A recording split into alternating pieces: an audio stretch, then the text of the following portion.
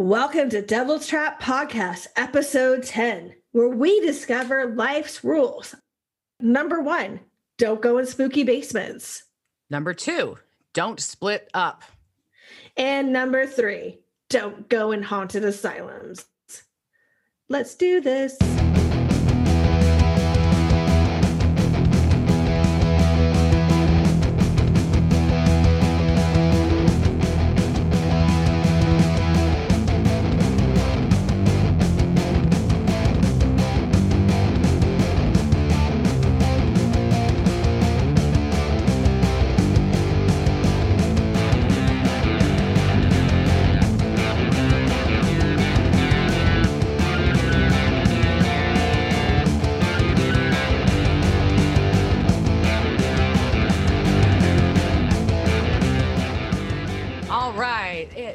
Episode 10 of Devil's Trap Podcast. I'm Diana.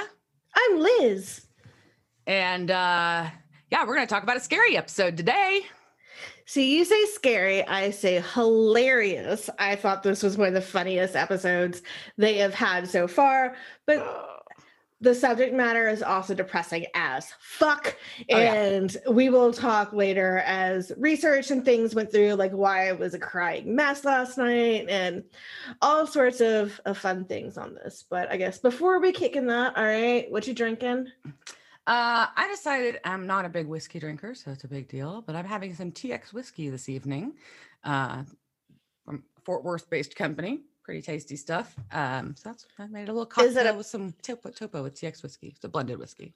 I was going to ask, is it bourbon or if it's a whiskey? Sure. I don't know. It's brown. I don't know. It's brown. The bottle's in the other room. Tastes like whiskey, but not like bad whiskey. I don't know. Here, my glass is tinkling. I can hear your little things. So you may be jealous about what I am drinking this evening. Uh-oh. I opened a bottle of Calais that I picked up in Fredericksburg a couple of weeks ago, and this is La Cuvée du Rousseau, which is basically their Merlot blend. It's in 2017, made from Texas grapes from the High Plains, and it's delicious. I am very jealous. Very jealous. I haven't really drank at all. So I was like, I had a bottle of wine that was open in the fridge because I tried to drink a glass last week, and then I made it a glass in, and it's been sitting in the fridge, even though it was vacuum sealed. I was like, let's try this. No, not good. I was like, well, I want to treat myself. Treat yourself. So I'm treating myself to some nice, delicious Calais wine. Oh, it's so good. It's such an experience. We were way overdue. Our last few times I've been down that way, we haven't been able to go there. So maybe if I come down for the next high rum release, maybe we'll make time. Yeah, our listeners should know that the next high rum release is releasing a rum called the Dark Arts. Yes. And we're very excited. I may dress up like Harry Potter. I don't know.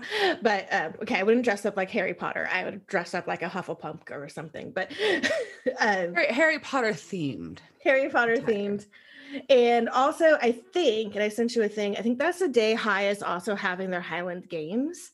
So if it's on, we can go watch guys in kilts throw things from a distance. Nice. I do like watching men throw things. I don't know why. It's always exciting. Women too. Women are badass at doing it. But men in kilts. It sounds entertaining. Have you been to a Highland Games? No. Oh my God, I cannot believe I'll have to take you to one of them. I mean, pretty much it's an excuse to drink beer, and then they do all these great competitions that, started in Scotland, and they were things that, warriors used to do, and this was kind of how you proved your mettle. So the biggest one is and I'm spacing out, don't kill me. Is that the one where they lift up the thing that looks like a telephone pole and they have to yes, that's the caper. There's a caper toss. So they have to get this big, yay! And so they basically have to pick that up and then throw it, and then the goal is to have it turn over, and it's a really hard thing to do just because of physics, right? So you have this really long, heavy log. But I actually have seen chicks do it, and it's really awesome. Because more and more women are competing in these games, and they're great. So there's the caper toss. There is like this big giant lead ball, and they have to throw that, and there's just all sorts of other things, like a shot put, kind of like a shot put. Yeah, so pretty much that one I think they have to do over kind of like a high jumping pole. Like I think they have to throw that over that. I don't know. There's all sorts of things they do. It's super fun and entertaining, and the closest to sports I get. Kind of like me man, me strong, marry me, kind of that. Well, generally it's like me man. Times. Me man in kilts with combat boots, and why would I not?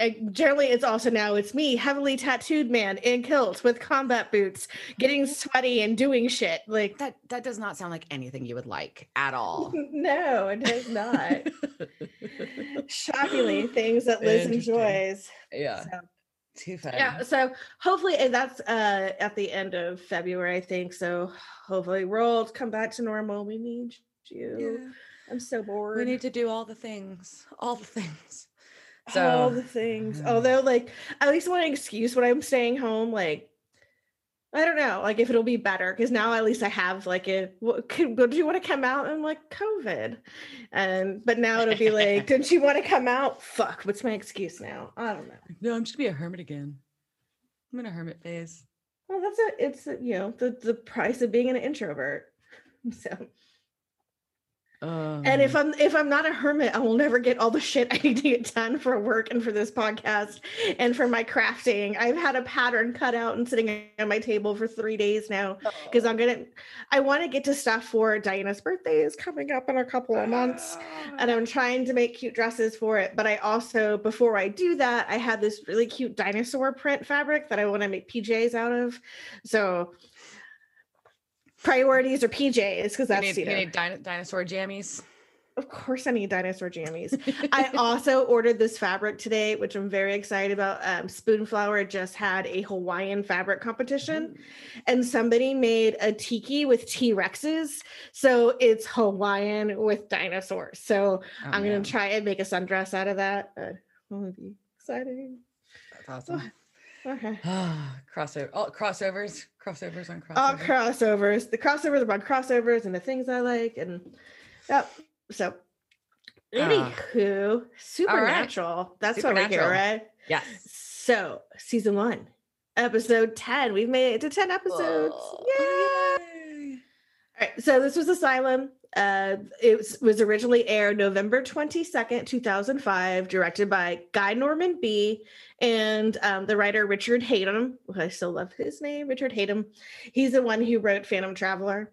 So those are the only 2 episodes he's credited with. But what I really think about the backstory of this, so where this is filmed, that's Riverview Hospital in Coquitlam, I don't know, British Columbia, somewhere outside of Vancouver. Name your things better. So this is actually one of Canada's most filmed locations, and there's going to be numerous Supernatural episodes here. I think we already saw it in one where they kind of like walked up a hospital steps, but beyond like Supernatural filming here, Deadpool 2 was there, Saw, Watchmen, Smallville, Fringe, Dark Angel, The X-Files, Along Came a Spider, like tons, and it's one of their most filmed locations. But it really did used to be a mental asylum, and I went into their archives for the town of Coquitlam. Sorry, British Columbia again, changing things. And they have amazing archivists, one of the most beautiful finding guides I've ever seen. If you're an archivist, you'll appreciate what a finding guide is. But that is how I found out all the pictures of their cows. So this place was built next to Colony Farm or on Colony Farm. And that's where they have our new favorite cow, which is Princess Hingelveld. And we'll share pictures of Princess Hingelveld. And I want to name all my cows after her from now on. But so the actual hospital there opened in 1913, and it's gone through like housed thousands of patients, and it really didn't shut down until like the 1980s. But there was like an UGH fact, as almost all mental, one of the, like everything I looked in about mental asylums for this episode is getting more and more depressed. So this place where they're filming, at one point they got sued because they sterilized nearly 200 patients between 1933 and 1968. There was, in Canada, there was a Sexual Sterilization Act based on the belief that mental illness could be inherited, but most of the women that were there were being sterilized for other reasons, like promiscuity, amoral behavior, and unfitness for motherhood based on low intelligence. So yikes. Fuck you guys. I was very upset when I read this. So that's, okay, so everybody's filming there, and it's mildly haunted. But most of the people who are involved, like in shooting Supernatural, say they think because so many people film there that most of the ghosties have left, or if they haven't left, they've gone to the basement. So there's like, we just don't go to the basement, which I think is a pretty much good, and we'll talk about this later in this episode. Like don't go in basements. Yeah, rules for haunted places. Yeah. I think just in general in life, don't go in basements unless like your basement has been refurbished into something beautiful that's now a rec room and it's well lit. Like, yeah, just stay out of basements. There, nothing good comes out of a dark, damp basement. Yeah. Yep. So I'm just glad I'm glad we don't have very many of them here in Texas. Well, so I mean, I do wish we had storm cellars sometimes, because we do have tornadoes, and then it's always like, what room do I go to? I'm not sure. Do I go sit in a bathtub? Yeah, but all but one room in my house, I think, have windows. I'm kind of out of luck. But yeah, I hear you. Yep. So, all right. So the episode itself. All right. So we're going to open up in Roosevelt Asylum, which is in Rockford, Illinois. With also, fun fact, I have been to Rockford, Illinois, because I ran a Tough Mudder there. That's really random. It is random. And ties back into your Highland Games entertainment. And ties back into Highland Games. Look at that. Oh man. Well, Tough Mudders did teach me that I don't want to do things where I have to like climb through walls, but I'm totally cool like running through electric shock or like jumping into like baths of ice water. Like those things I'm fine with, but I'm like, oh, you want me to climb up a rope? Like that, that's awful. Yeah. I'm sure your military background, you're like, yeah, I know how to climb a rope up a wall. No. I mean, I've done it, but not well. It's terrible. Yeah. So yeah, not my jam. Now that's sometimes why people are like, oh, we should do a Tough Mudder. I'm like, fuck you. I got yelled at to do that shit. It wasn't fun then. They made it not fun. I think, Some of it still is. Don't get me wrong. If you're not being like forced to do it, it is fun. And the good thing about Tough Mudders too is you could always be like, I'm not doing that. And it's like, you paid to be there, so it's optional. You get to choose whether you want to do that shit. Yeah, there was quite a few where I was just like, no, I'm walking around this shit. I'll see you on the other side. All right. So we're at the asylum and in Rockford, Illinois, and they're basically there's some kids in this asylum, and the cops get called, because no one's supposed to be there because it's all chained up, and you got something already. I could tell. Go for it. Oh no, because I just say like dumbass kids show up at the asylum. Then I'm like dumbass cops show up and they split up. Because I'm like, these are a bunch of dumbasses. Like, why is everybody splitting up? Why do people? I don't get it. I was mad about that. To be fair. So and then so yeah, they split up, and the one cop finds some kids. Well, first I'll say, there's a very large biohazard room for a fucking mental hospital. That was weird. I'm like, it seems odd. I mean, like I get having like a Sharps container, but like an entire large room marked biohazard seems odd. I mean, I guess it's a story. It still seems odd. No, it's odd because, and I noticed it later on when they're in the basement, and like that's there too. And I did mention it. I'm like, what kind of biological hazards are? I mean, you're not doing. And I was like, well, you're not doing radiation. Yeah. And I don't think you're doing radiation, but even if I don't understand. You should not be doing invasive surgeries in a mental hospital. Well, I mean, at least invasive surgeries, but why would it be a biological hazard? Be a biological hazard, yeah. Yeah. If you go to a surgeon, like blood, like born pathogen, I don't know, whatever. Either way, I still thought it was fucking weird to have a biohazard room in the fucking hospital, in a mental hospital. Like weird set decoration choice, guys. Weird set decoration choice. Yeah, because that was obviously like, since this is a place used for films, they obviously intentionally put it there, but that's okay. Yeah. Either way, so Yeah. And then creepy ass door opens on its own and dumbass kid goes in there because well, excuse me, not the kid. Excuse me, a dumbass cop goes in there because somebody had to walk into the door where the room where the creepy door opened.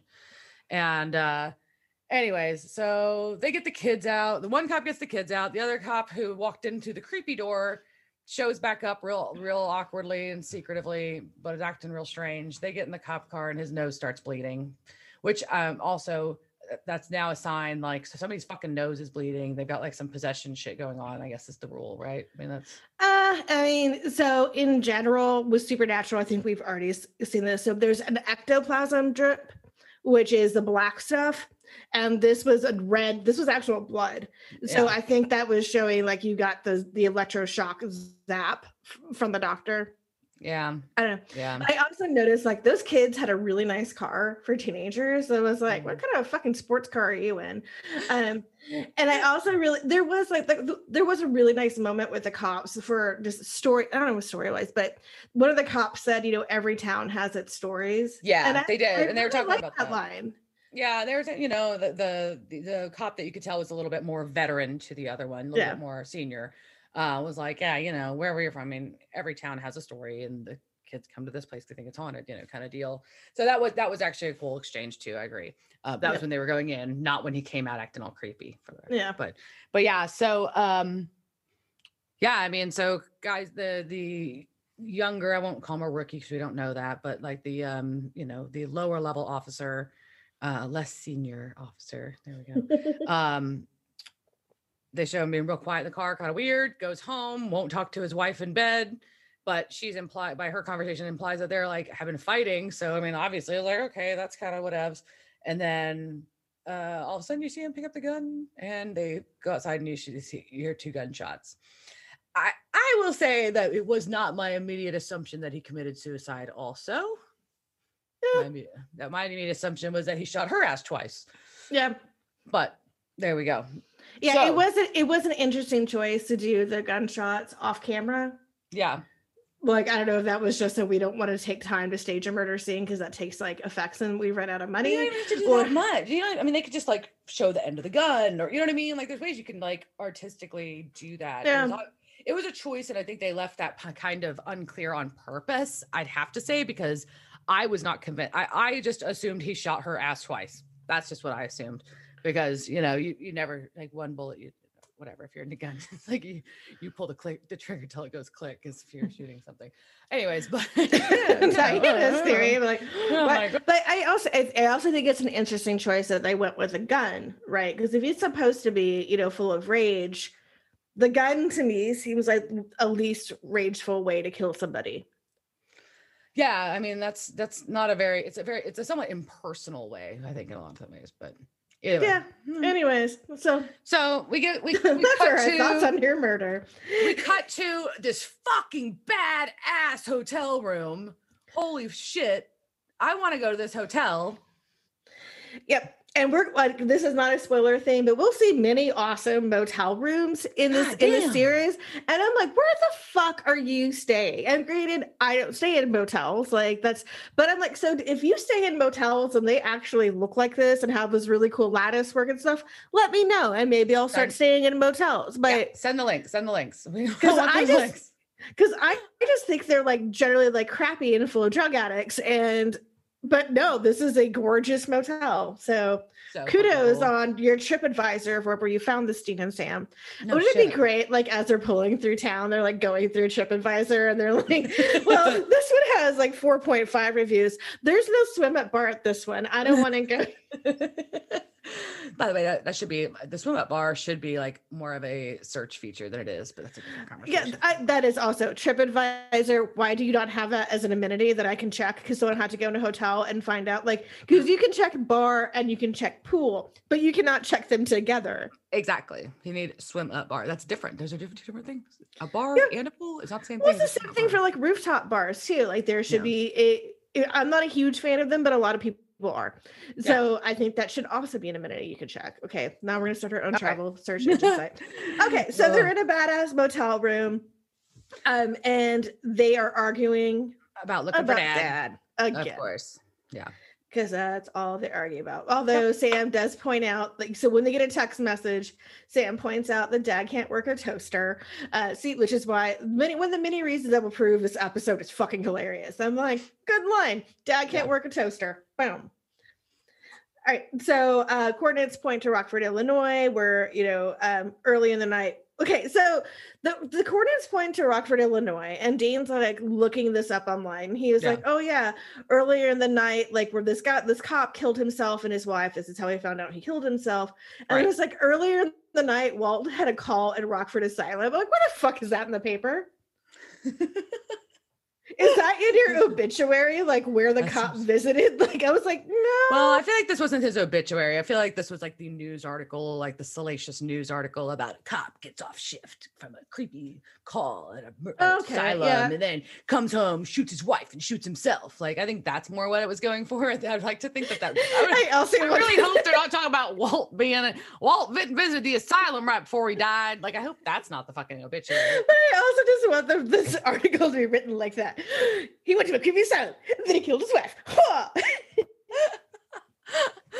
Oh man. Hey, I don't know. You never know what the newscasters are like in that town. Who knows? It's true. Fake news, man. So they decide, so Sam's pissed though, by the way. Sam's pissed. He's like, this is fucking bullshit that we get this text. I thought this was interesting because like they're both obviously they're gonna go, duh. But it was the reaction to the text where like for Dean, it gave Dean hope, whereas for Sam, it made him mad. Yep. Sam gets mad, Dean gets hope. And then we also, of course, it's just reiterating that if Dad tells us to go somewhere, we're fucking going there. Yeah. Like, and I kind of agree with Sam where I'm like, well, can you tell me why? Like, why are you dropping me random coordinates and not being like, hey, we need to do something? Like, cool, you gave me some digits. Thanks, Dad. Gee, thanks.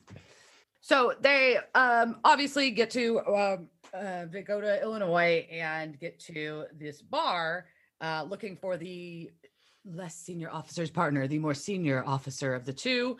And Dean gives a real stupid lie about being a reporter, which obviously the cop's not going to talk to him. He's like, oh, my partner just fucking died and you're going to fucking try to like hit me up at the bar while I'm unwinding, dick. Anyway, so Sam decides to play like good guy and like flings Dean out, like shoves him out of the bar and says, leave him alone. Like, hey, let me buy you a beer, man, and buys the cop a beer. And that gets the cop to talk about it. Yeah, I think it was planned. Like good cop, bad cop. I think it was I'm sure. No, I'm sure it was because Dean makes a comment outside like, you shoved me pretty hard there. But also not believable that the cop's suddenly going to tell Sam what happened.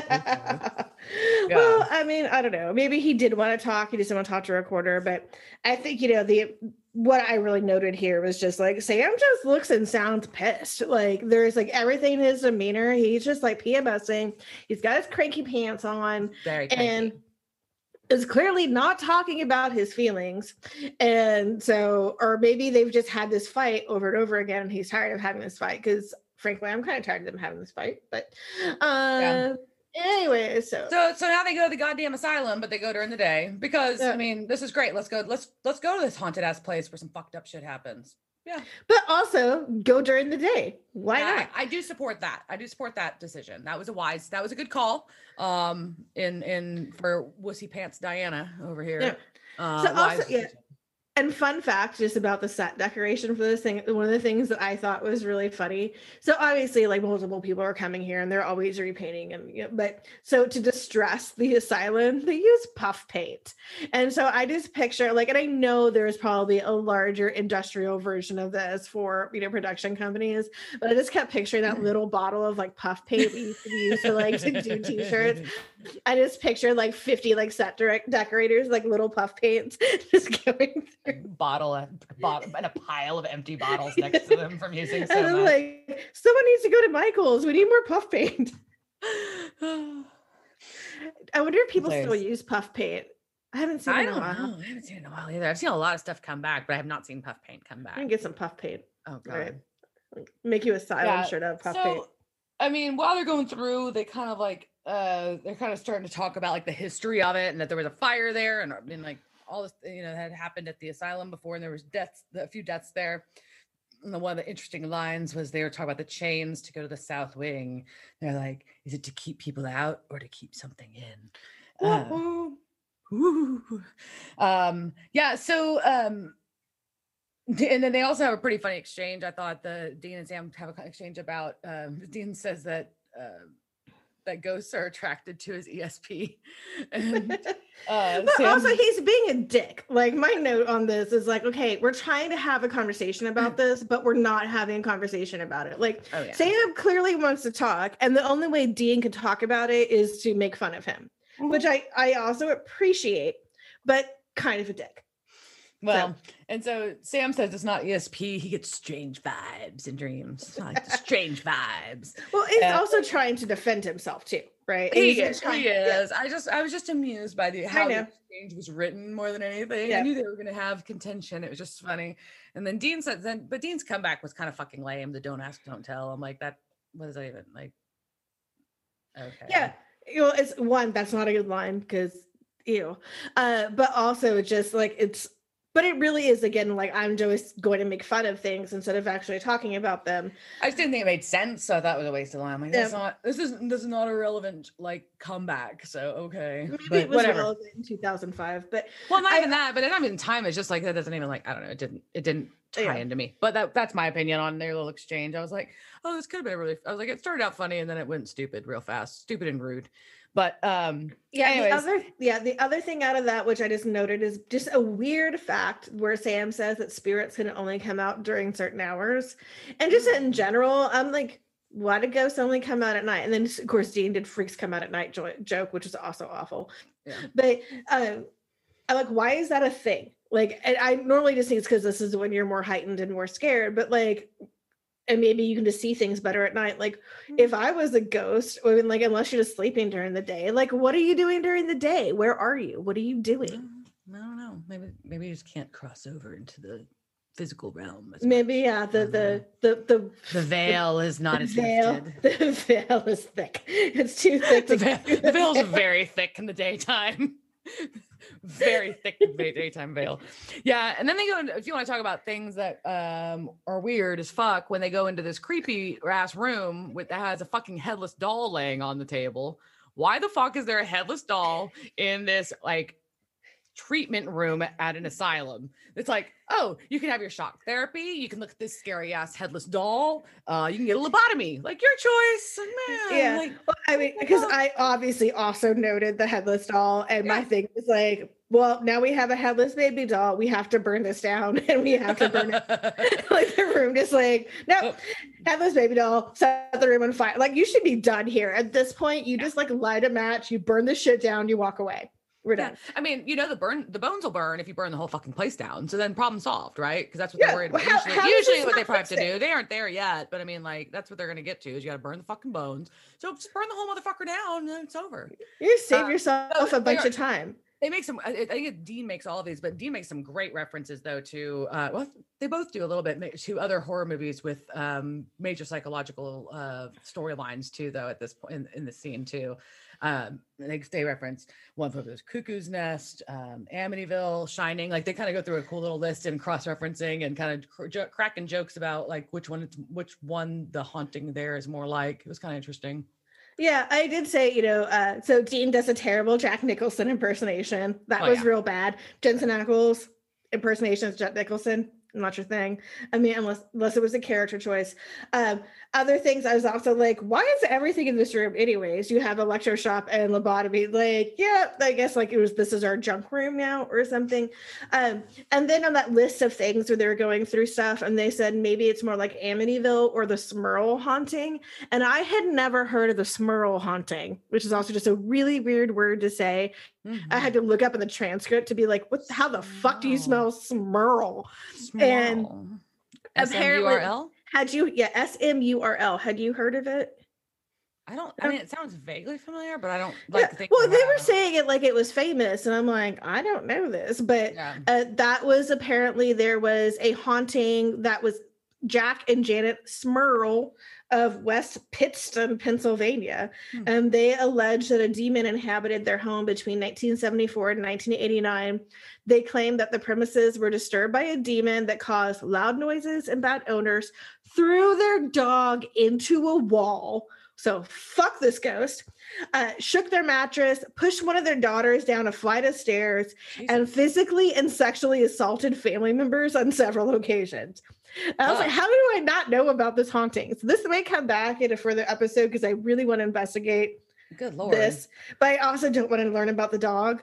So that's upsetting. That's like the line you don't cross, is the animal line. What's really sad is like I know like the sexual assault should be like the one I'm like, but I'm like, you threw a dog into a wall? What is wrong with you?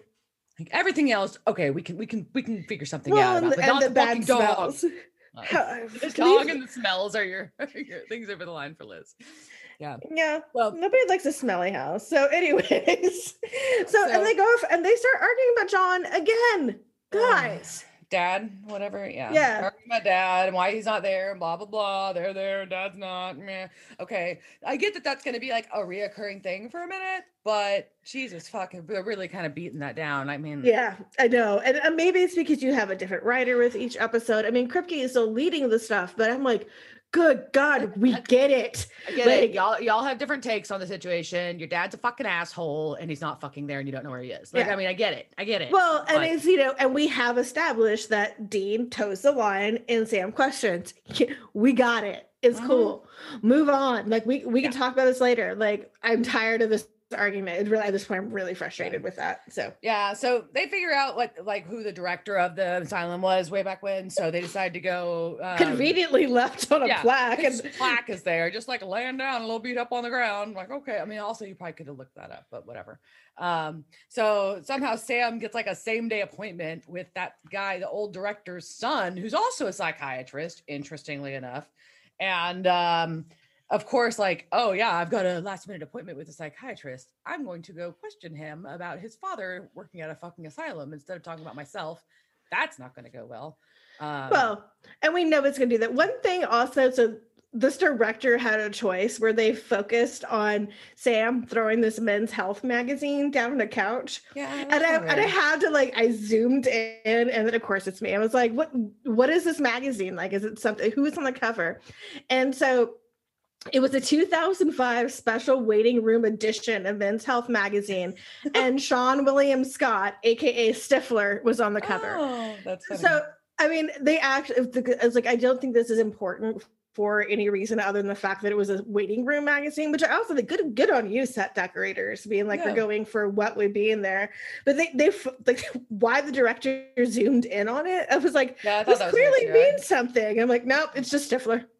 Yeah, I thought it was weird that they did that, but I didn't go as far as you. I was just like, you're not as OCD as I am. I'm like, who the fuck is that? I just thought it was a weird shoot choice. I was like, okay, so we're it was kind of funny from far, because I was like, is this an Easter? Well, really, I wanted to go in it because I wanted to see if it was an Easter egg, like if it was Ackles or Padalecki or something, like something that was like, oh, this must be something funny. I'm like, nah, Stifler. Yeah. Okay, so obviously while he's talking to the psychiatrist isn't going to just answer his questions about fucking dad's asylum, but the psychiatrist does make a deal so that he gets they don't really follow this scene. They don't really show you what happens.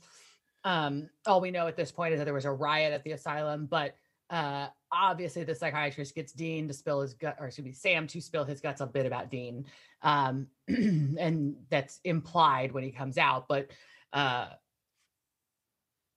I think by the tone of the rest of the episode, it may have been helpful for Sam. I think he kind of needed to get some of that shit out.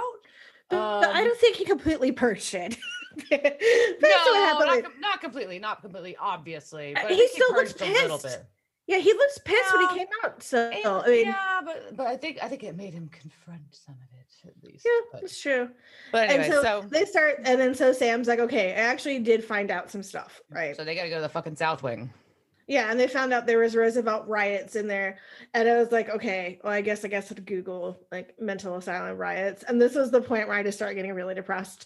There was because there was a riot in this asylum in Scotland, and because I was kept going back and forth about which asylum I wanted to focus on or how I wanted to focus the war, and I found this asylum in Scotland, and it's just like the same old fucking story we'll get to later. But I was like, yeah, patients were treated really shitty. They rioted and they burned shit down. I'm like, God damn mental asylums. But yeah, so they decide they have to get there. The big thing that they learn also is, of course, obviously, which we alluded to, is that the doctor's Endicott's body was never recovered after the riot. Yeah. Okay. And so this has come up later too. It was 1964. And after that, the patients were transferred out and it was closed. Yeah, but it seems kind of like, I feel like in the 60s, they could have found the body. I'm just saying, this wasn't like based on where the body was. Well, the room was hidden. Well, the room was hidden. That's true. So I'm just kind of like, ugh. I was just kind of like, really? All right. So there we go. All right. So now this dumb ass named Gavin decides to bring his little girlfriend Catherine. They're supposed to go to a fucking movie, but no, he's a piece of shit and took his fucking girlfriend to a fucking haunted asylum for a date. And her dumb ass actually like went partway with him because she's an idiot. No, I love Kat. I don't think Kat's an idiot. I don't think I like her, but I think at this point, I think she's an idiot for going in there with him. She should have said, like, no, motherfucker, we're fucking like in the car. Yeah. This is fucking dumb. That's what she should have done. Before they even got out of the car, it should have been like, why are we here? Why are we here? Take me to the fucking movie like you promised. I want my tub of popcorn with too much butter. Thank you. Yeah. And my notes on this is like, Kat thinks it's a terrible idea for a date, but I'm like, I'd put out for it. Like this seems like I was like, yeah, all right. Like this, yeah, I this man would know me, but Gavin clearly does not know Kat. And so like they're there and then he leaves her alone. You fucking dick. Like, and I was like, I hope a ghost eats you. And then I'm like, haha, you got ghost catfished. So yeah. So, I mean, we're getting like, you know, she's here. He gets a creepy door opening for him. Of course. She's hearing bucking noises. Of course. His flashlight does the go out. He's like off somewhere else, you know, and his flashlight does this, the flicker thing and goes out, like same thing that the cops did earlier. And then he sees a silhouette that looks like a fucking girl. This is creepy as fuck because he thinks it's Kat. And because she like strolls on over to him, he's like, oh, Kat. And they start just making the fuck out. And then she steps back and it's a busted ass ghost. Catfish. Catfish. That was, and like, did it like feel like her when you were making out? Like, I don't know. I feel like there's a lot of questions here because she was like real rotty looking. And like, I feel like this would have like, and I don't think her breath would have been good. Like, I'm assuming she's got like dead girl breath. I think maybe if you're a dead girl, you're taking some dental hygiene thing. But I'm thinking like ghosts aren't brushing their teeth, and she probably has some pretty gnarly dead breath. But you know, and like half of her face is like rotting. It's like, do not. But also, he's a horny teenager. Like horny teenagers, probably he's like her boobs. The ghost makeout was very distressing to me. I did not like that. I really have makes out with ghost, exclamation point, eek, exclamation point. And mine is just ha ha ha ha catfish. So then the boys are back and they're watching through their video camera and Sam's like, it's orbing like crazy. Yes, I wrote that down too. It's orbing like crazy. And I'm like, I don't know why this is funny because I think orbs are like balls. So maybe it's just like there's just balls everywhere. And that's why I thought it's very bally in here. It's such a ballsy asylum. There's just balls everywhere. Balls everywhere. And then I'm like, there's a shutter ghost in a straitjacket. Do you like that one, Diana? So actually, I did not like the, like, you could tell something was like skittering around behind them. Did not like that. Cut to the ghost in the straitjacket. Jumped at first, then looked. I'm like, okay, that's cheesy. So I did not like it. I thought it was fucking dumb. Actually, okay. Other than being startled, I was like, that's fucking cheese dick. Let's move on. You know, like, okay, like I'm already freaked out, so I jump automatically because I'm a fucking pussy, as we know. But also, let's just not be totally cheesy. Yeah, I get it. All right. So, and then Sam gets a ghost with, and I couldn't, was it a bottle in her eye? Like, I couldn't And I paused it and And rewound it's it the a bunch of same one that times. made out. It's the makeout ghost. She's like, it's Well, like her eyes like been busted out, like exploded half her face. And that's her face I popped just off. felt like it looked like something was in her eye. Anyways, I don't know. I feel And like then her Sam, eyeball popped. That's what it looked like to me. maybe, Like her face got busted open and popped her eyeball. maybe. And then Sam's like, I think it's weird that she didn't want to attack me. Maybe she wanted something else. And I'm like, Ghost Love? Like, maybe she's just really horny. She's a really horny ghost, apparently, because she just made out with this other dude. Now she's coming on to Sam. I mean, Well, of course, I've been like, oh, I just made out with this fucking 15-year-old, and here comes Jared Padalecki. And I'm like, I need a man. I was like, no, I'm going for this guy over here. Like, he's much taller. He's got a much, like, and he doesn't look like he's going to run off and I start making out with him. So yeah, yeah. So he sees, and then he yells Dean's shotgun though at this point, and Dean does shoot him with the shoot the ghost with the assault shotgun. So I think but Sam seems really upset about it as he thinks about it. He's kind of like, well, she wasn't attacking me, like you're saying, like she wasn't trying to like hurt me. She must have wanted something else.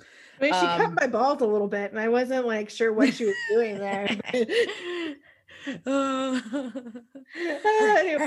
hand wasn't as cold as I thought it would be.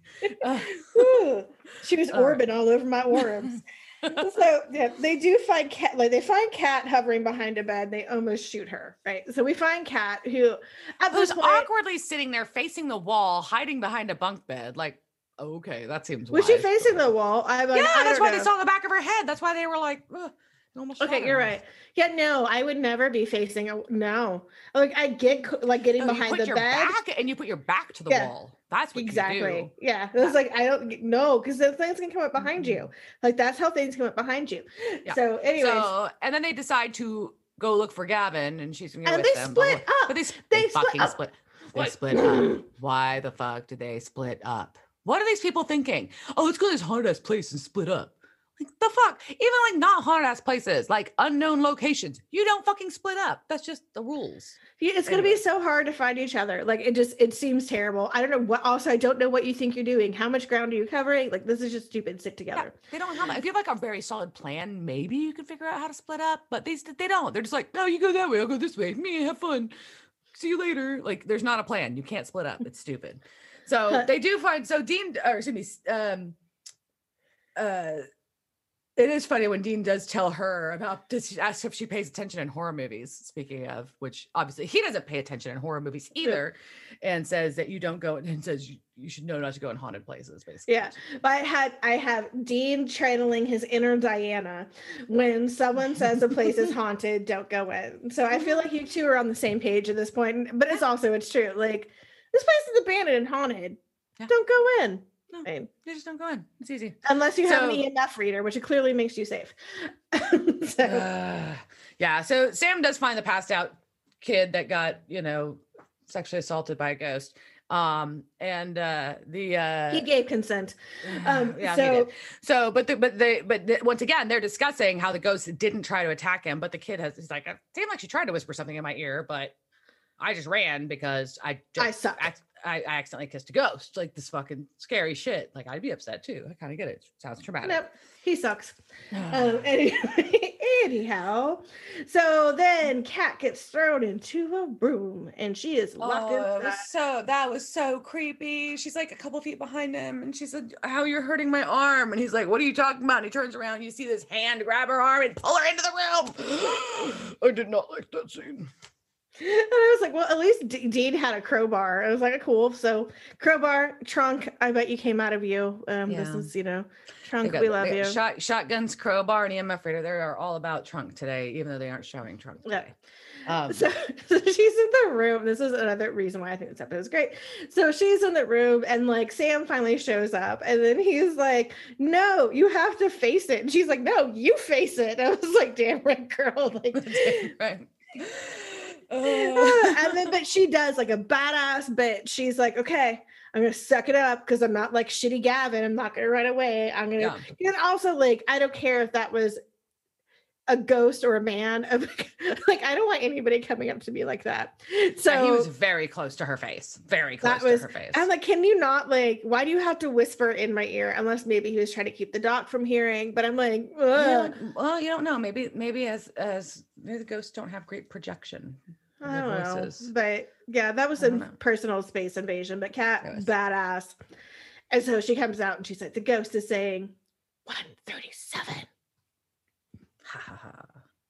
And then they split up again. They split up again. Oh, because nothing bad happens when they're split up. Everything bad happens when they're split up. They solve shit when they're together. Have they not figured this out? Because I figured this shit out. But okay, either way. So fucking there's a little Sam and Kat. Sam's with Kat now and trying to like get them out of the building because Sam's job is to get Gavin and Kat the fuck out of the asylum. And in the meantime, Dean is looking through the doctor's files and finds like a secret stash spot of files. And at this point, Sam realizes they're fucking trapped and the asylum is like closed off. They are locked in. And this is fucking terrifying to me. I do not like this one fucking bit. Yep. Okay. So a couple of things. I know you're terrified and you don't like it. Also, but this is why I think this episode is hilarious. Like when Sam or Kat are talking and Gavin's just there being a douchebag. Yeah. And she's like, why do you do this? And he's like, it's my job. And she was like, why would anybody want a job like that? And he's like, I guess I had a crappy guidance counselor. Yeah, that was a funny line. Really funny. That was a funny line. It was. I liked it. Yeah. And so, okay. And they ask if Dean's his boss. Yeah. All right. So Dean is in room 137, and like you said, there's a journal, and so this journal is full of experiments. It's full of pictures of lobotomies, and so at this point, I was trying to figure out where we're going to talk about lore. This is where we're going to talk about lore.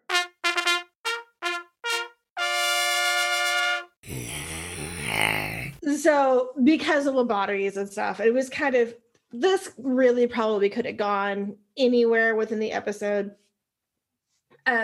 Because clearly for this episode, I started looking into mental asylums.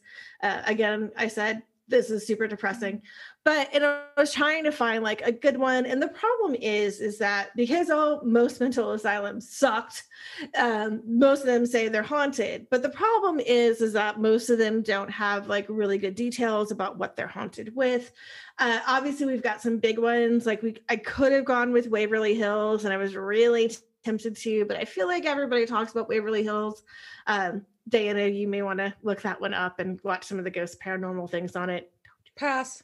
like you probably don't want to do that, but in Waverly Hills is pretty cool. But so what I ended up just finally deciding on was one that is haunted, but also just really interesting in terms of its history and what it meant to institutions for people who with mental issues that were being put away. So I went with Danvers State Hospital. So Danvers State Hospital is in Danvers, Massachusetts. And it was originally constructed in 1878, and it was opened under the original name of the Danvers Lunatic Asylum because, lunatic was an okay word then. But this is one of the reasons I think it's interesting. So it's built on Hathorne Hill, and the judge that presided over the Salem witch trials, John Hathorne, once lived there. So not in the asylum, but on the hill. He lived on the hill. And so the asylum has the nickname of the Witch's Castle. And so a lot of people don't realize that the Salem witch trials actually didn't really take place in Salem. They took place in modern day Danvers, which is kind of northwest of Salem. And that was called Salem Village back in the day. So most of the witch trial occurred around this hill. So that's where they were like having the terrible inquisitions that they had.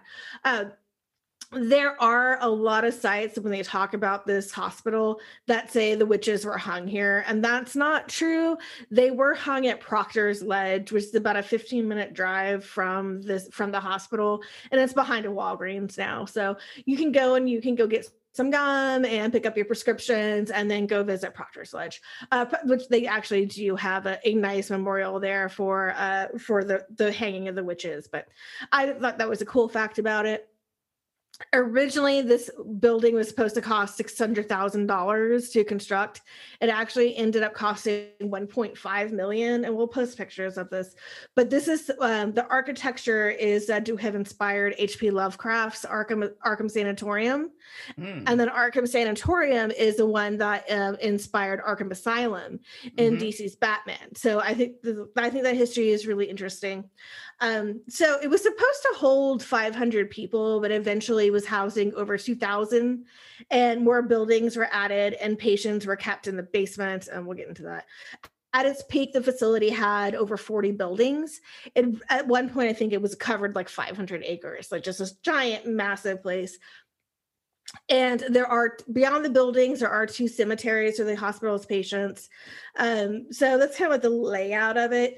This was when Danvers State was first opened. It was really their administrator, Thomas Kirkbride, who ended up was pretty much the founder of like the Kirkbride plan, was really this idea that mental patients needed to be in a place that was humane and compassionate and around nature. And it really did start off that way. Just so the idea is like, okay, you're having issues. Like what we need to do is need to get into some therapy, and you need to be in a pretty place. You need to have some ponds. You need to be in nature. And this inspired like most of the asylums that were built around this time. So, this plan was implemented in 30 states that were in existence at the time, and in several European cities. And when you look at the history of Riverside Hospital, which is where they're filming at, they were following that plan, right? So it's why this lot where they're filming at is so huge. But I mean, so they wanted like patients to get out into nature, and they were working the farm. I don't know if they had a Princess Hervageld, but they had farms, they had greenhouses. They did crafts and Montessori kindergarten type exercises. And in the 1900s, there were weekly dances, and they had entertainment of like reading and music. By the 1930s, there was a personal hygiene department that included haircuts, shampoos, manicures, and massages. Sounds like a spa. This sounds like a spa, a crafting spa getaway. I was like, so up until like the 1930s, I'd be like, fuck yeah, sign me up. This is where I want to go and relax. I'll go get a massage. I'll do some crafting. Like, this sounds like the place for me. But why almost all of these hospitals end up going wrong is overcrowding. This happened here. This happened at Riverside. This happened to the one I talked about where the rioting. So as far back as the 1900s, the wards had between 50 and 60 patients per ward. And they were supposed to have no more than 35, especially the ones that had the violent ones. So these rooms are filling up with patients. They're putting cots in the hallways and in the day room. So wait, you're saying overcrowding groups of violent people who may have severe mental illness is not a good idea. Yeah, or even just overcrowding general people. Because remember, people are being committed for a variety, especially of things. women. We're being committed because we have PMS, because we're sluts. That's their word, not mine. But I mean, just general reasons. And most women were committed by their husbands or by their family members because they suck. Depressing topic. By the 1930s, this hospital was filled to capacity, and there was over 2,600 patients crowding the building. And so because they're struggling to deal with the overflow of rowdy, sometimes violent patients, things just start getting really bad. And some patients are like left to wander the halls nude and cover in their own filth. Like if you've ever seen the asylum, I doubt you have, but have you ever seen the asylum season of American Horror Story? Most of these things are going to sound familiar. I was like, I know Diana has not watched it. I have not watched that show. It looks like a really fascinating, like beautifully well done visuals that I will not fucking watch. Yeah, Asylum was a really great season. So before I get into ghosting, it's just kind of, the Asylum was around until 1992. So this was a long run of this hospital, right? So it was around for almost 100 years. And this will come into importance later. So in 2005, the property was sold to a real estate developer, and a series of the connecting buildings were torn down and replaced by condos. Not all of the buildings were demolished, and there's a reason for that. And behind the condos are also the asylum's 2 cemeteries. So right now, all that's left of the hospital are some tunnels the cemeteries and the brick shell, the administration building, as well the D&G wings. Also, when those condos were being built, there was a massive fire within like most of this. So, okay, so that's a background of it. So obviously the things that make these things really scary, and we were going to talk about in this episode, what we're seeing in this episode are the treatments, right? So what we're going on in here. Yeah. And Danvers is purported to have been the birthplace of the prefrontal lobotomy, and it wasn't the birthplace. However, the main person who conducted them during this time, Walter Jackson Freeman II, he conducted over 200 lobotomies there. Ooh. So, and he did this by thrusting a long rod into the corner of the patient's eye and through it to the brain, wiggling the rod around a bit, then simply withdrawing it, and then severing the connections to the prefrontal lobes. And after that, the patient would be passive and calm and like a zombie because you just fucking shove a tube in their goddamn brain. Oh, it gives me freaking like chills. Like, ugh. Yeah. So this guy did over 200 lobotomies, most of them there. They also had a hydrotherapy department that was opened in 1936. And so there was a belief, and you'll see this in a lot of horror movies where they have asylums and a lot of things where hydrotherapy was supposed to fix the clogged conditions of the brain, but you could use water in any of its forms, like ice, liquid, or vapor, internally or externally. Usually when these are being done, patients are being shoved in fucking ice baths and made to sit there. But so that was one of the things that were there. I was like, people do that though, like on purpose though. Yeah, I mean, it could be. I mean, we'll talk about the therapy that's in this episode where I'm like, yeah, that sounds legit. But they also, over the course of the 1940s and 50s is when all of these hospitals, I guess I use the word asylum, but it kind of bothers me. But this is when they all start going downhill because they're overcrowded and they're like, oh, so we're going to pop out your brain. We're going to shove you in some bath water. We're going to start doing some electroshock therapy, which, there is a reason behind. Electroshock therapy does actually have some proven purposes. Where it does have some therapeutic. It was just used. It was just randomly it was applied inappropriately. You sad? I'm gonna shock you, but this will make you feel better.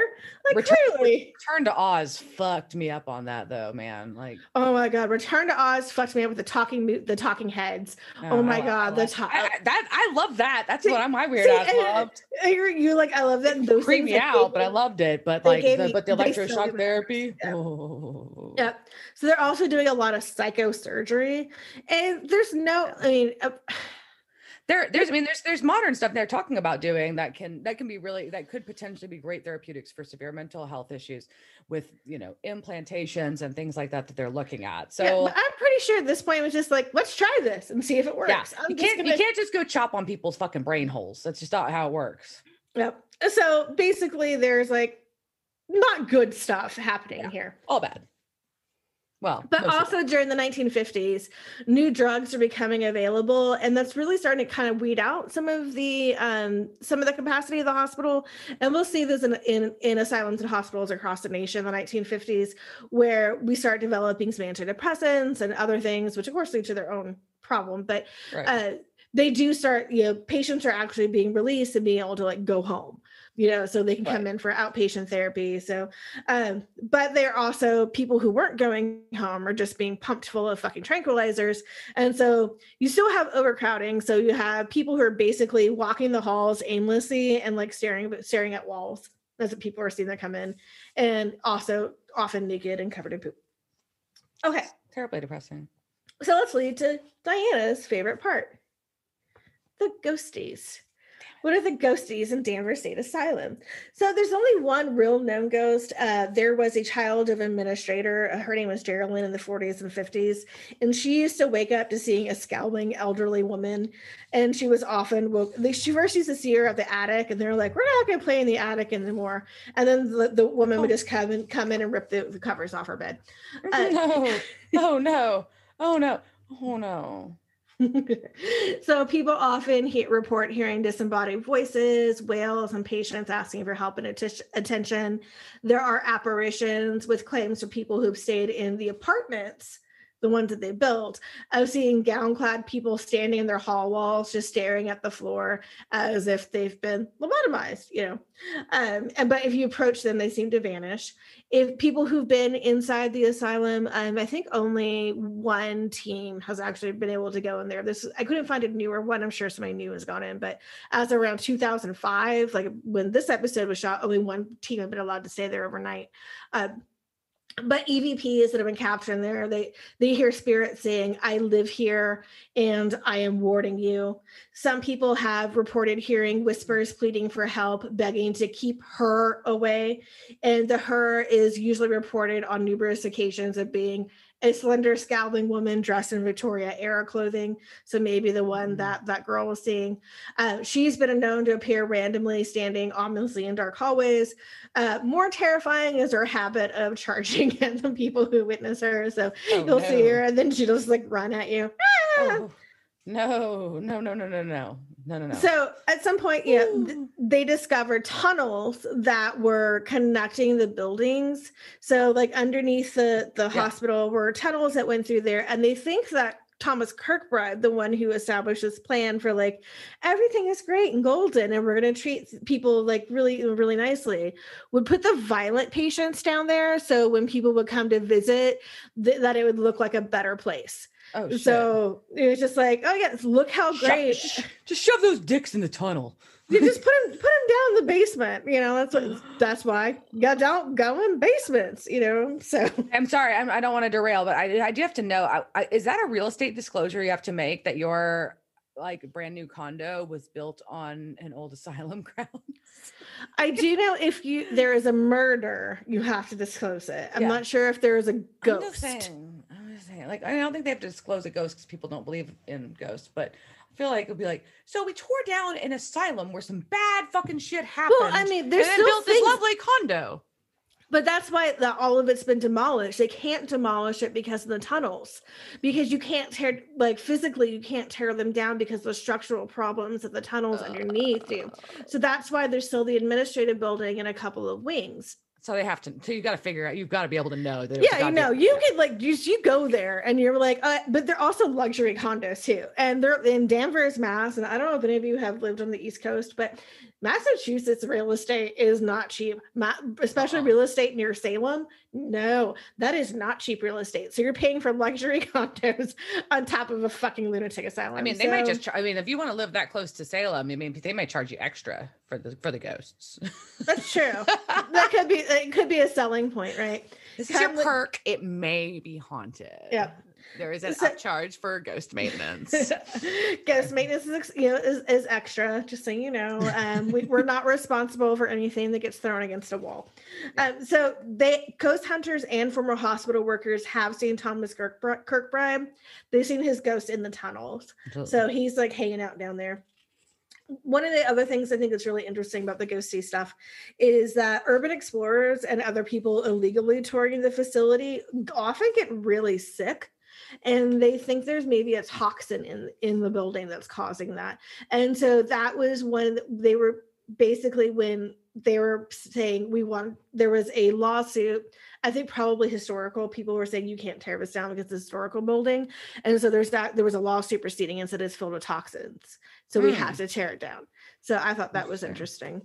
And the people who live in the apartments, they hear moans and screams at night, and police officers are often responding to complaints of terrifying noises there.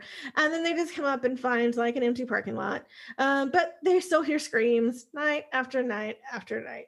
So, and also that's Danvers, but it was also used in there's a movie, Session 9, that was filmed there. And there's one from the 50s called Home Before Dark. So very, it's been a lot of pop culture, and so that's Danvers. Want to give us it?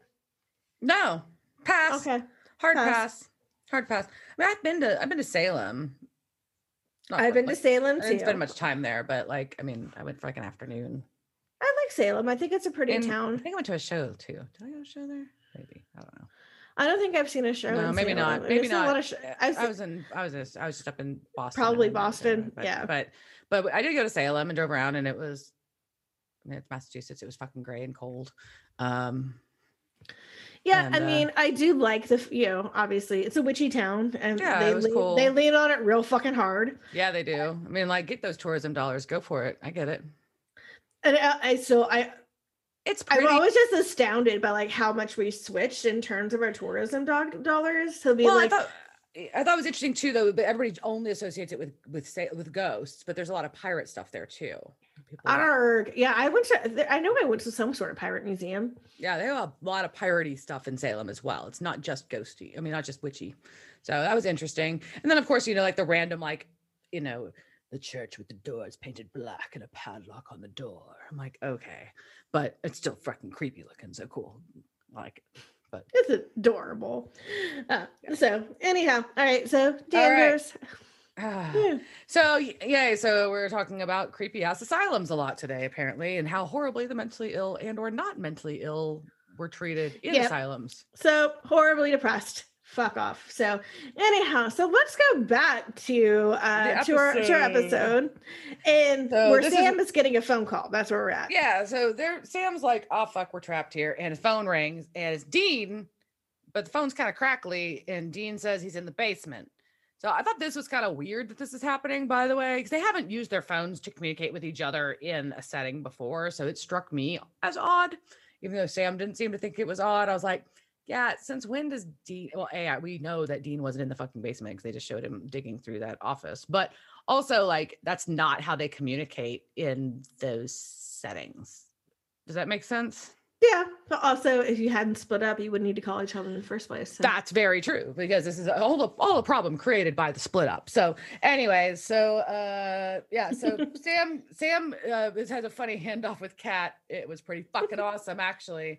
He's like, asks them if they know how to use a shotgun, and of course Gavin's like, no, Gavin's a fucking pussy and doesn't know how to. Gavin doesn't know anything about guns, so okay. And Kat's like, I got this, and takes the shotgun. Yeah, she's like, fuck yeah, I can handle a shotgun. She racks it like a champ. Later we'll find out Kat, at least a girl playing Kat, does not know how to use a shotgun. But at least like she racked it well. And then, they split up again. And so they stay behind by the door that won't fucking open because they can't get out the door. So why the fuck are they staying there? I don't know. But so Sam goes to the goddamn basement, to the fucking biohazard room. See, and that's where I had that. I was like, because I was trying to figure out, I was like, it's warning about something biologic. I'm like, what is in here? Biohazard warning. You're like, that makes no sense. So, and of course his flashlight goes out and the secret door opens. Oh, I was like, we have the 50th flashlight stop working. It was like, can you invest in get something else, like with glow sticks, and then you can have little ghost rays, like anything, little ghost rays. But I'm like, so, I mean, with glow sticks, like you could probably see really well with them. They're not based on, batteries aren't going to go out, and then you could also just have a rave on your board. I don't know. I find glow sticks really hard to use as a light source, but that's different. I don't know. Well, that's I'm wondering if there's like beyond like, the ones that you get at Halloween, if there's more. I'm sure there's more powerful glow sticks. I don't know. Maybe? I just know that at one point in the Army that we were using glow sticks in the woods to get around.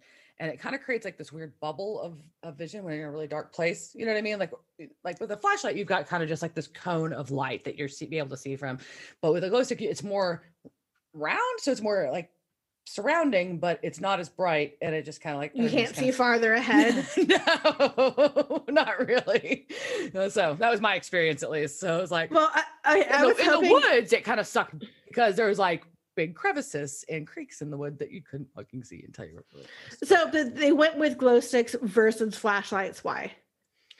No, it was an alternative to flashlights. Like we had, like you had either or, and then also, like they're both bright, obviously, but glow sticks aren't as visible from a distance, is my understanding. But I could be. Oh, so maybe tactically is here.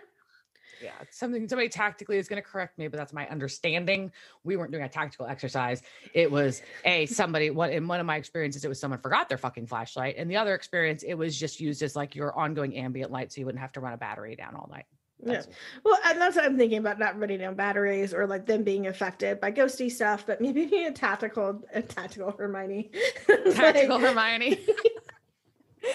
But yeah. So anyway, so he's down there. His flashlight fucking goes out. Duh. And he still does have a gun though. He's got a gun with him still too. I think that's important to note. So he had, handed one to Kat, but he still has one as well.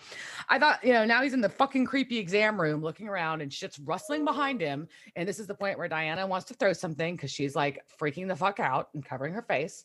And not happy at all about this episode because I know something's going to startle him. It's like, just turn around. It's right behind you. And it's the creepy ass fucking doctor. And then the doctor does like some like real kind of weird, like, I didn't like this. This was like, not like I didn't like it, like creepy. Like I was like, okay, it went from real scary to real like, huh, okay. Like some like mind meld shit where he's like reaching into their temples and there's like the electrical like effects. See, I was reading it as electroshock therapy. That's how I was kind of getting through it. I don't know. I mean, have you never shocked anybody with your fingers? Not like that. Maybe he's like rubbing his hands on carpet a lot. It's been very staticky and dry in there. Yeah, he's got a carpet and he like rubs his hand on them a bunch of times and then he's like, all right, now I'm gonna fix you. Yeah, I was just like, okay. It was so like it went from like really creepy to kind of like borderline cartoony to me for a minute. I'm like, okay. And then anyways, and then we cut back to Kat and Gavin, where Kat basically breaks up with him, which is hilarious. Like, yeah. I was like, thank God, she found her orbs.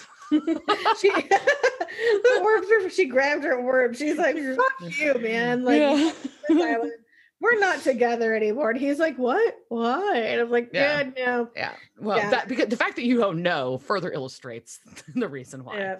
So, and then she shoots in the hallway because she sees something coming and it's Dean. Like, oops. So, anyway, so, so Sam shows up. No, they figure out that Dean didn't call Sam. So, and then they figure that out, that Dean didn't call Sam. So, and then they're talking about the rage experiments that the doctor was doing. Okay, yeah, before that, Dean goes after him in the basement and leaves him alone again. Yeah, they're still splitting up. Okay, yeah. So they split up again, and they're talking about the rage experiment. So Dean tells Sam the doctor was working on extreme rage therapy, where the doctor thought if they vented their anger, they would be cured of it. But he also said that it was more than a lobotomy. So it was not just a fucking anger room. This is a little bit next level. I know, but there's part of me that's like, well, that makes sense. Like, if you have anger, you should vent it. I mean, I don't know why it made you more angry. Like, I feel better after I vent my anger. If you don't vent your anger, you just become passive aggressive, like Sam and Dean. Well, if you vent your anger while getting somebody fucking with your brain, that may not work so well. Yeah. Well, I see, and the thing is that they didn't explain like I was shocking you while I was making you angry. The note that I had is it said more than a lobotomy is one of the comments they made. They're doing the extreme rage experience where they want you to express the rage as a way to be therapeutically, but then also it's more than a lobotomy. So they don't really explain what he was doing. The drawings that they flashed you in the journal earlier on were kind of like, I didn't think they were, I was like, oh, did one of the patients draw this? Because it was like real weird, like scribble. So when they're talking when they're looking at the journal, I thought it was interesting. I was looking at some of the drawings in it, and I was wondering if it was maybe even done by a patient because it was very scribbledy, and it was like this black, like looked very black ink that looked very scientific, and like these red scribbles on it that looked like angry and like weird. So that's why I was a little confused that it was the doctor's. Like when I first saw the images of it, I'm like, is that the doctor's journal? That looks like somebody very angry wrote it. Because it was like a diagram of someone getting a lobotomy, but then like this red scribble over like the stick that was going up the brain hole. But I also thought like the writing of it kind of looks like Dad's journal too. Like a little bit. Yeah. There was like some things in it that was very reminiscent, but crazy people. Oh. All right. So anyway, so Sam's there, says he hadn't seen the doctor, even though they're down like near where the doctor's supposed to be. And Dean's sharing all this about the rage experiments and what he found out in the journal. And then they start like there. So Sam points his gun at Dean. Yeah, well, and also Sam is expressing some things that have clearly been bothering him. Well, yeah. Like, so he's getting his rage therapy out, and he's he's venting. I'm gonna do that, and then he shoots Dean with rock salt, right? So he shoots at rock salt, and like Dean's like, and I also don't know how. I mean, I would think shotgun. Hey, tactical Hermione, look this shit up. Shotgun shell filled with rock salt at that close range would fuck you up.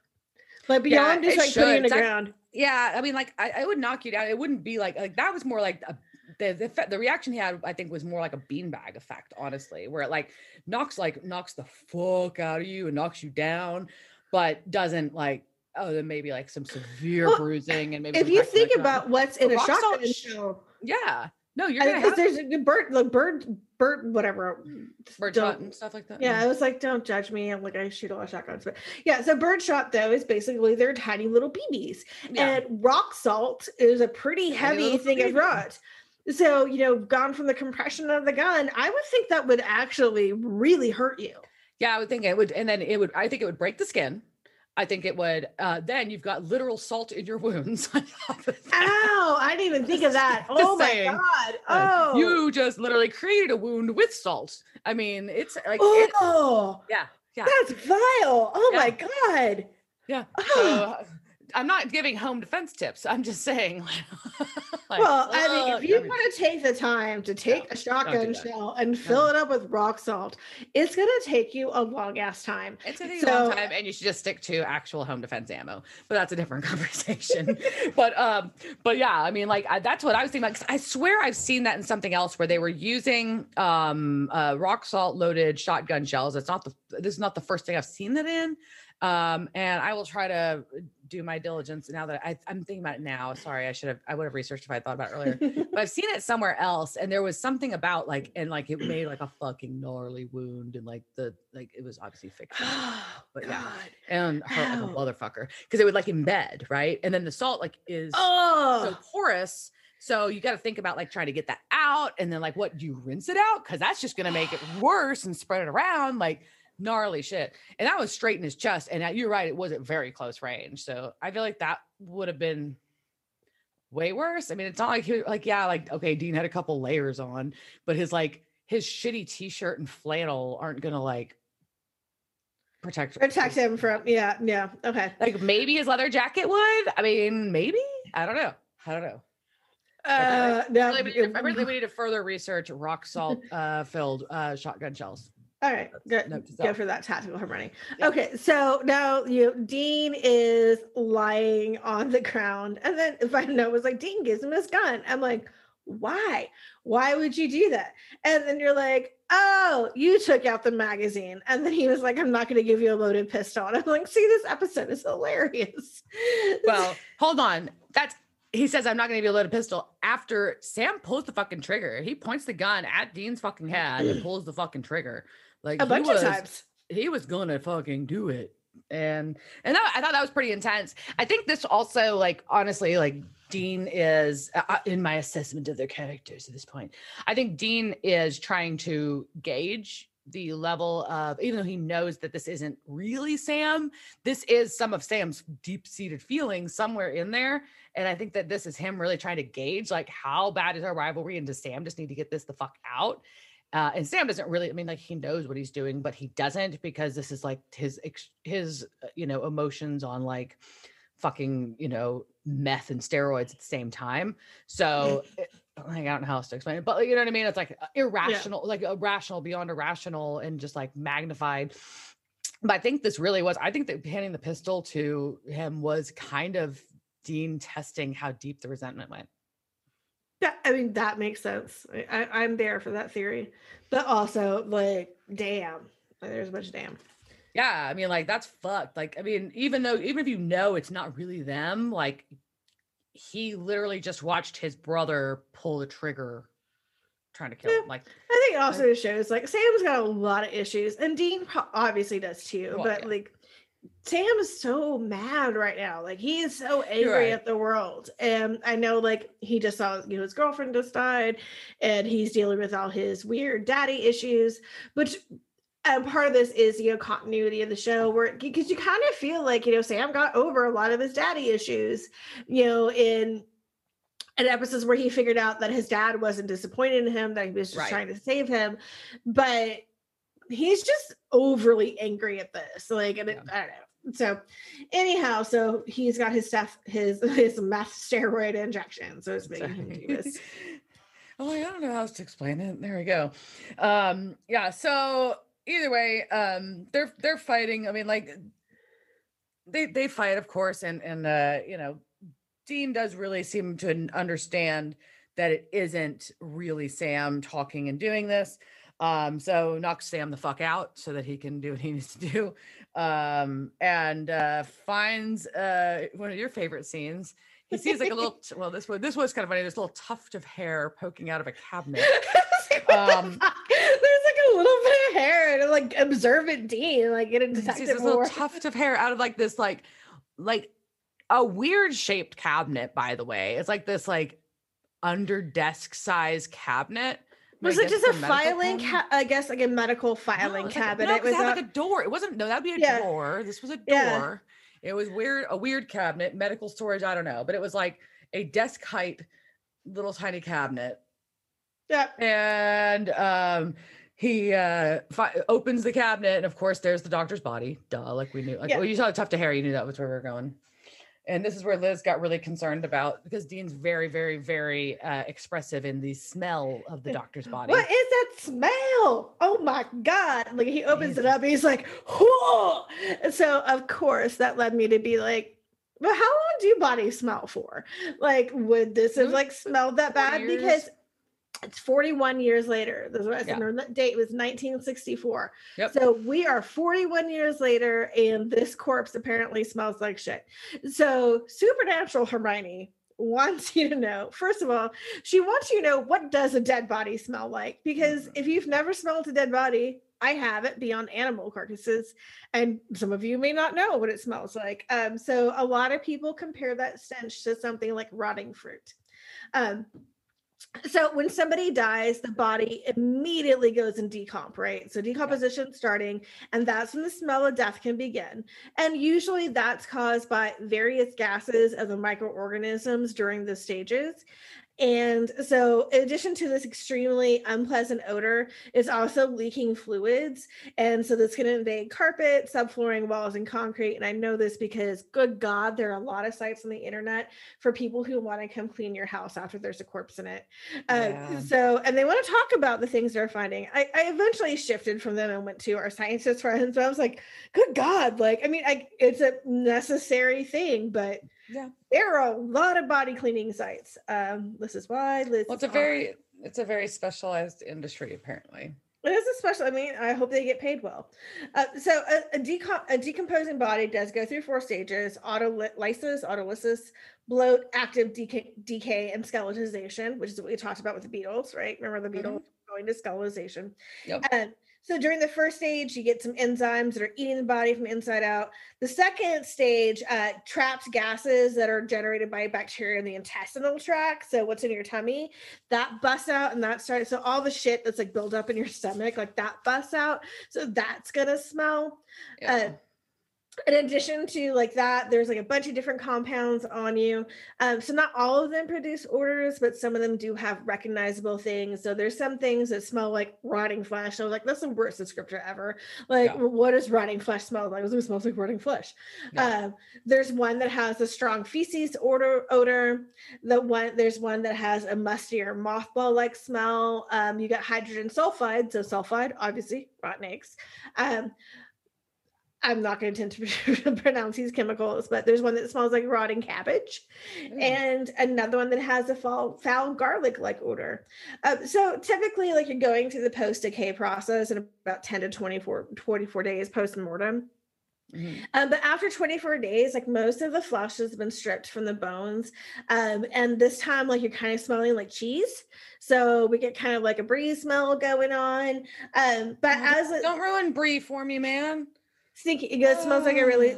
You like stinky cheeses, so I can't say it smells like a stinky cheese. Don't fuck with my gorgonzola. You want me to be like, it smells like American cheese? Is that fine? Okay, Yeah, it smells fine. like American cheese, which doesn't smell at all. But okay, smells like plastic. yeah. So, but as this is happening, right? Obviously, there's less organic matter to degrade, but generally, decomp is going to take about 8 to 12 years. But cadaver dogs, because there's always different like odors in there, there's a lot of people doing experiments trying to figure out what exactly these chemicals are, so that you can train like super awesome. I love cadaver dogs. I think they're super great. I love them. So to train them to detect, like remains. Yeah. But for the most part, like after 41 years, if this was outside, it probably wouldn't be smelling. But because the environment plays a really big part in how long it takes a body to decompose, that can change. So if a body's in a cold, like that's going to decompose less. So if there's a lot of ghosties and ghosties have cold spots, maybe that may decomp slow. Also, because it was locked up in the cabinet, is maybe metal cabinet, not as much porous materials around it. Yeah, and also a lot of the decomp smells come from the animals or the insects that are eating it, right? So right, if those can't get into it. Yeah, so maybe there aren't a ton of things that are consuming it in this cabinet, and that skeleton wasn't skeletonized, right? It was mummified, which is something that's really but that happens really late in the act of decomposition. So, and it might not have smelled good, but I don't think it still would have smelled as bad as he reacted. I don't think it smelled as bad as what Dean was making out. I think Dean's being a wuss, but whatever. So that's Supernatural Hermione on corpse smells. Yay! So back to our regularly scheduled corpse burning. Yeah, so as Dean's trying to burn the corpse, of course, the fucking ghosty version of the doctor grabs him. And so there's the back and forth of Dean trying to get his lighter out and throw it onto the body. And he finally does. And as it's really kind of weird though, because there's like the body that he's like throwing this lighter on and it's going up in flames. And there's the ghosty doctor trying to do the electrical mind meld on him. And as that's happening, he like, as the body starts burning, then the ghosty doctor starts like crumbling. But I was very kind of like, I get one's the spirit and one's the body. But that spirit was very tied to the body. It was just really weird seeing both of them together and then both kind of crumbling the same way. It was very weird. It's like the ghost body crumbled as if it was a physical body to me. Yeah, and I do have like it left stuff behind, although I really think the effects were great. But also we saw Dean's flashlight start flickering out again. So the ghost stop having flashlight the flashlights. Not flashlights, flashlight. But also when that started happening, Dean also made another someone farted face. That was like what I was saying Dean smell was like, someone farted again, but like it's a ghost. But yeah, I was and apparently the special effects department in this, like they really liked doing it because that combination of having the solid torso with like the skeleton that's coming down around it, and then also having the hands left on him, because you see like they kind of isolated, so the hands were like left behind as that was going down.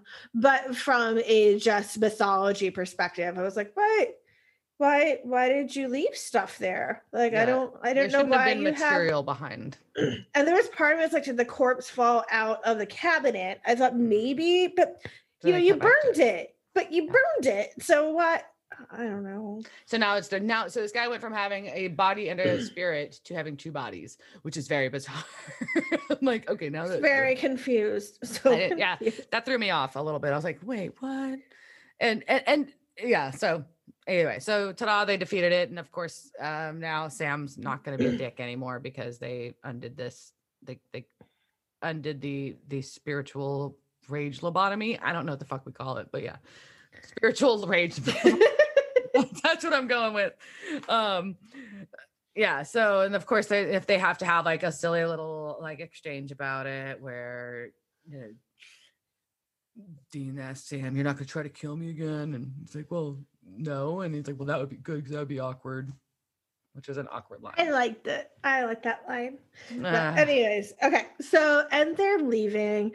And so Dean tells Gavin and Kat no more haunted asylums.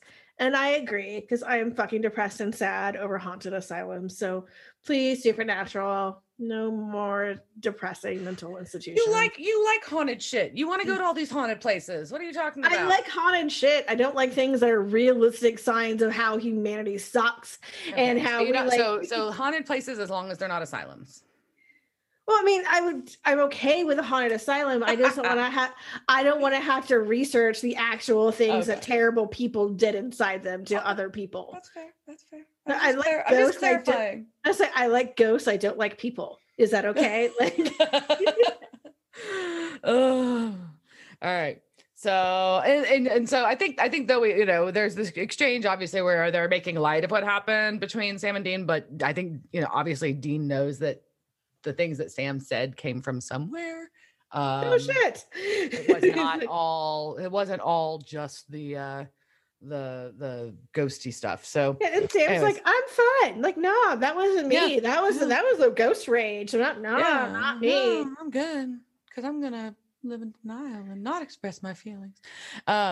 So anyways, so we cut to the hotel again, the super cool hotel again. And Dean's phone starts ringing and Dean's passed out. So Sam answers it and dun, dun, dun. It's Dad. Dad, are you finally going to stop being a dick? Are you going to give us some answers? What is happening? Where are you? What are you doing? And we won't know. In general. We don't know until the next episode. Yeah, because the episode ends right there. That's where it ends. Which is interesting because this is one of the first that I've seen that doesn't end with the car driving off.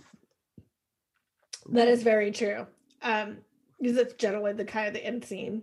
Yeah, just one ends with. Of they're moving on. Also, maybe so car driving off signifies we're moving on to somewhere else. And maybe it's like we're still stuck on this fucking Sam and Dean and Dad shit. And so it's like, nope, you can't leave this. Like, we have to explore this further. Yay. Well, yeah. So, so to be clear about I know we made a lot of jokes and there's stuff I said was funny or things I thought were annoying or cheesy. What scared me, to be clear about this episode, is I'm never going to go into a fucking haunted asylum. Fuck you. Not happening. Okay.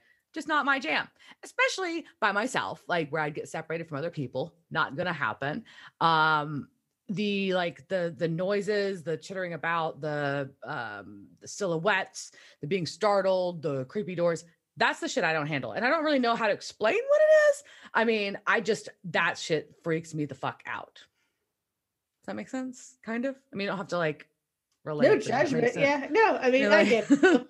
That's the shit that freaks me out.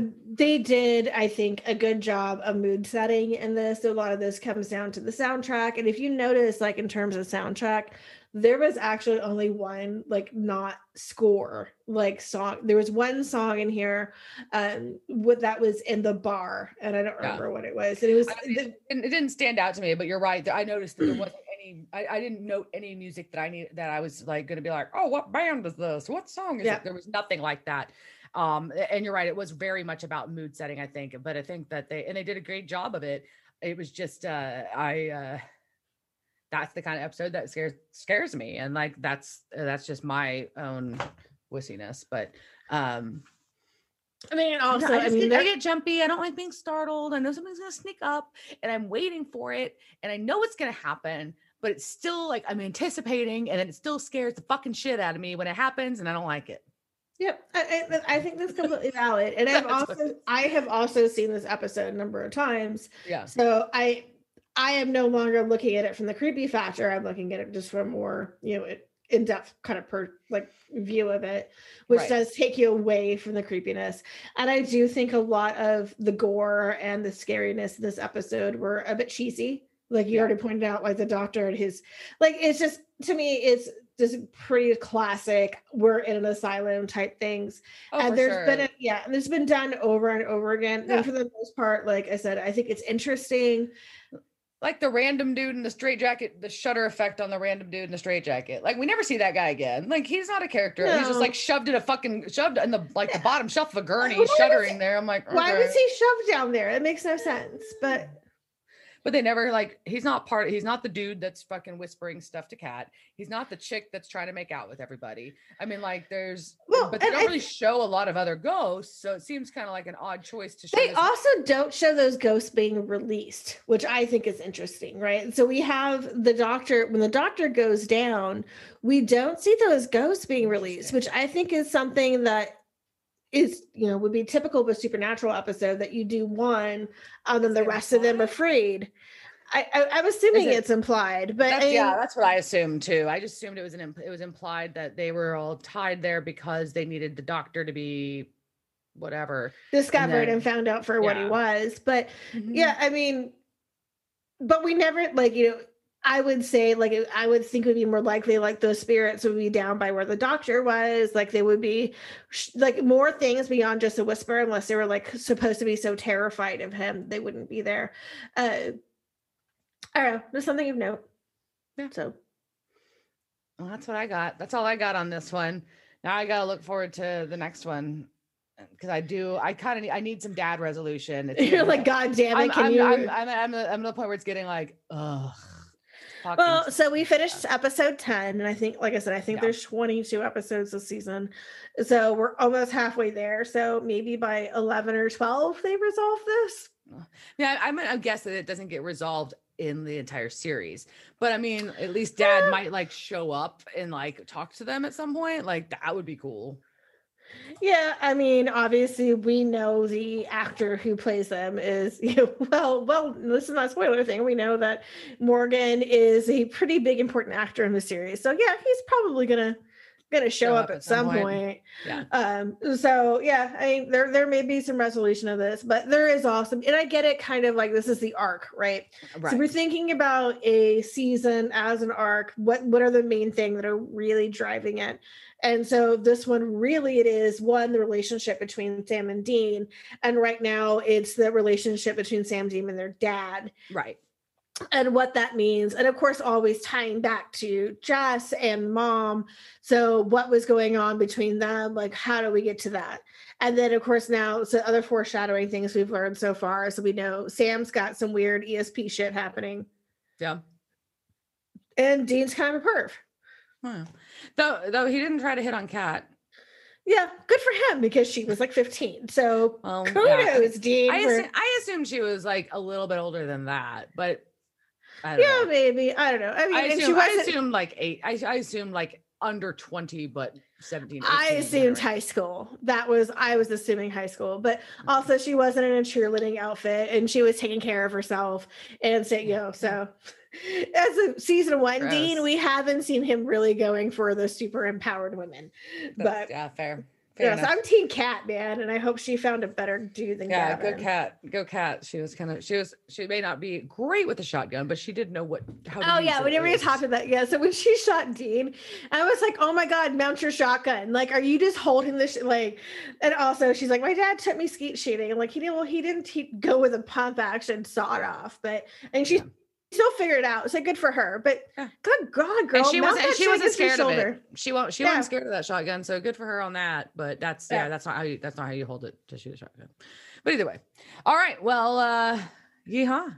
I think that's it. All right. Speaking of yeehaw, since we were on last, Walker came out. I have not watched the first episode yet, but I do have it DVR'd. So I know there's a lot of mixed feelings about the show's existence in general, because I mean, some people firmly believe that Chuck Norris should be the only Walker Texas Ranger. But some people also believe that the Texas Rangers are not kind of the things we should be exemplifying. So nowadays I think it's different, but that's okay. Either way. So there we go. So we'll leave it there, and maybe we'll give a little mini report back if we get around to watching the first and second episode. Yeah, one of my friends was like, "Oh, so are you guys gonna be doing Walker Texas Ranger?" And I was like, "Bitch, I have 15 seasons of Supernatural to get through." I was like, "I don't know." We'll give it a mention. We'll give it a mention. That's about all I got. But I'm sure he looks great, and kudos to him. I mean, honestly, like I'm more excited about Jensen and the boys, which I did finally when I had to lay in my couch and not do anything. I finally caught up on season 2 of the boys, so I can be prepared for season 3 when he comes out in it. So, and it was good. So, still a fan of the boys. So anyhow, okay, we're gonna stop rambling on about shit and go about our night. So, cheers, jerk. Cheers, bitch. Thanks for listening to this week's episode of Devil's Trap Podcast. Be sure to follow us on Instagram, Devil's Trap Podcast, Twitter, Devil's Trap Pod, or you can email us, devilstrap@devilstrappodcast.com. Don't forget to subscribe, leave reviews, and share it with all your friends. We're available at all your major podcast listening devices, or you can always find us at devilstrappodcast.com. Thanks. Devil's Trap Podcast is a Don't Be a Dick production. Meow. Intro music, arrangement and performance by Dave Cox. Piano arrangement and performance by Bobby Orozco. Meow.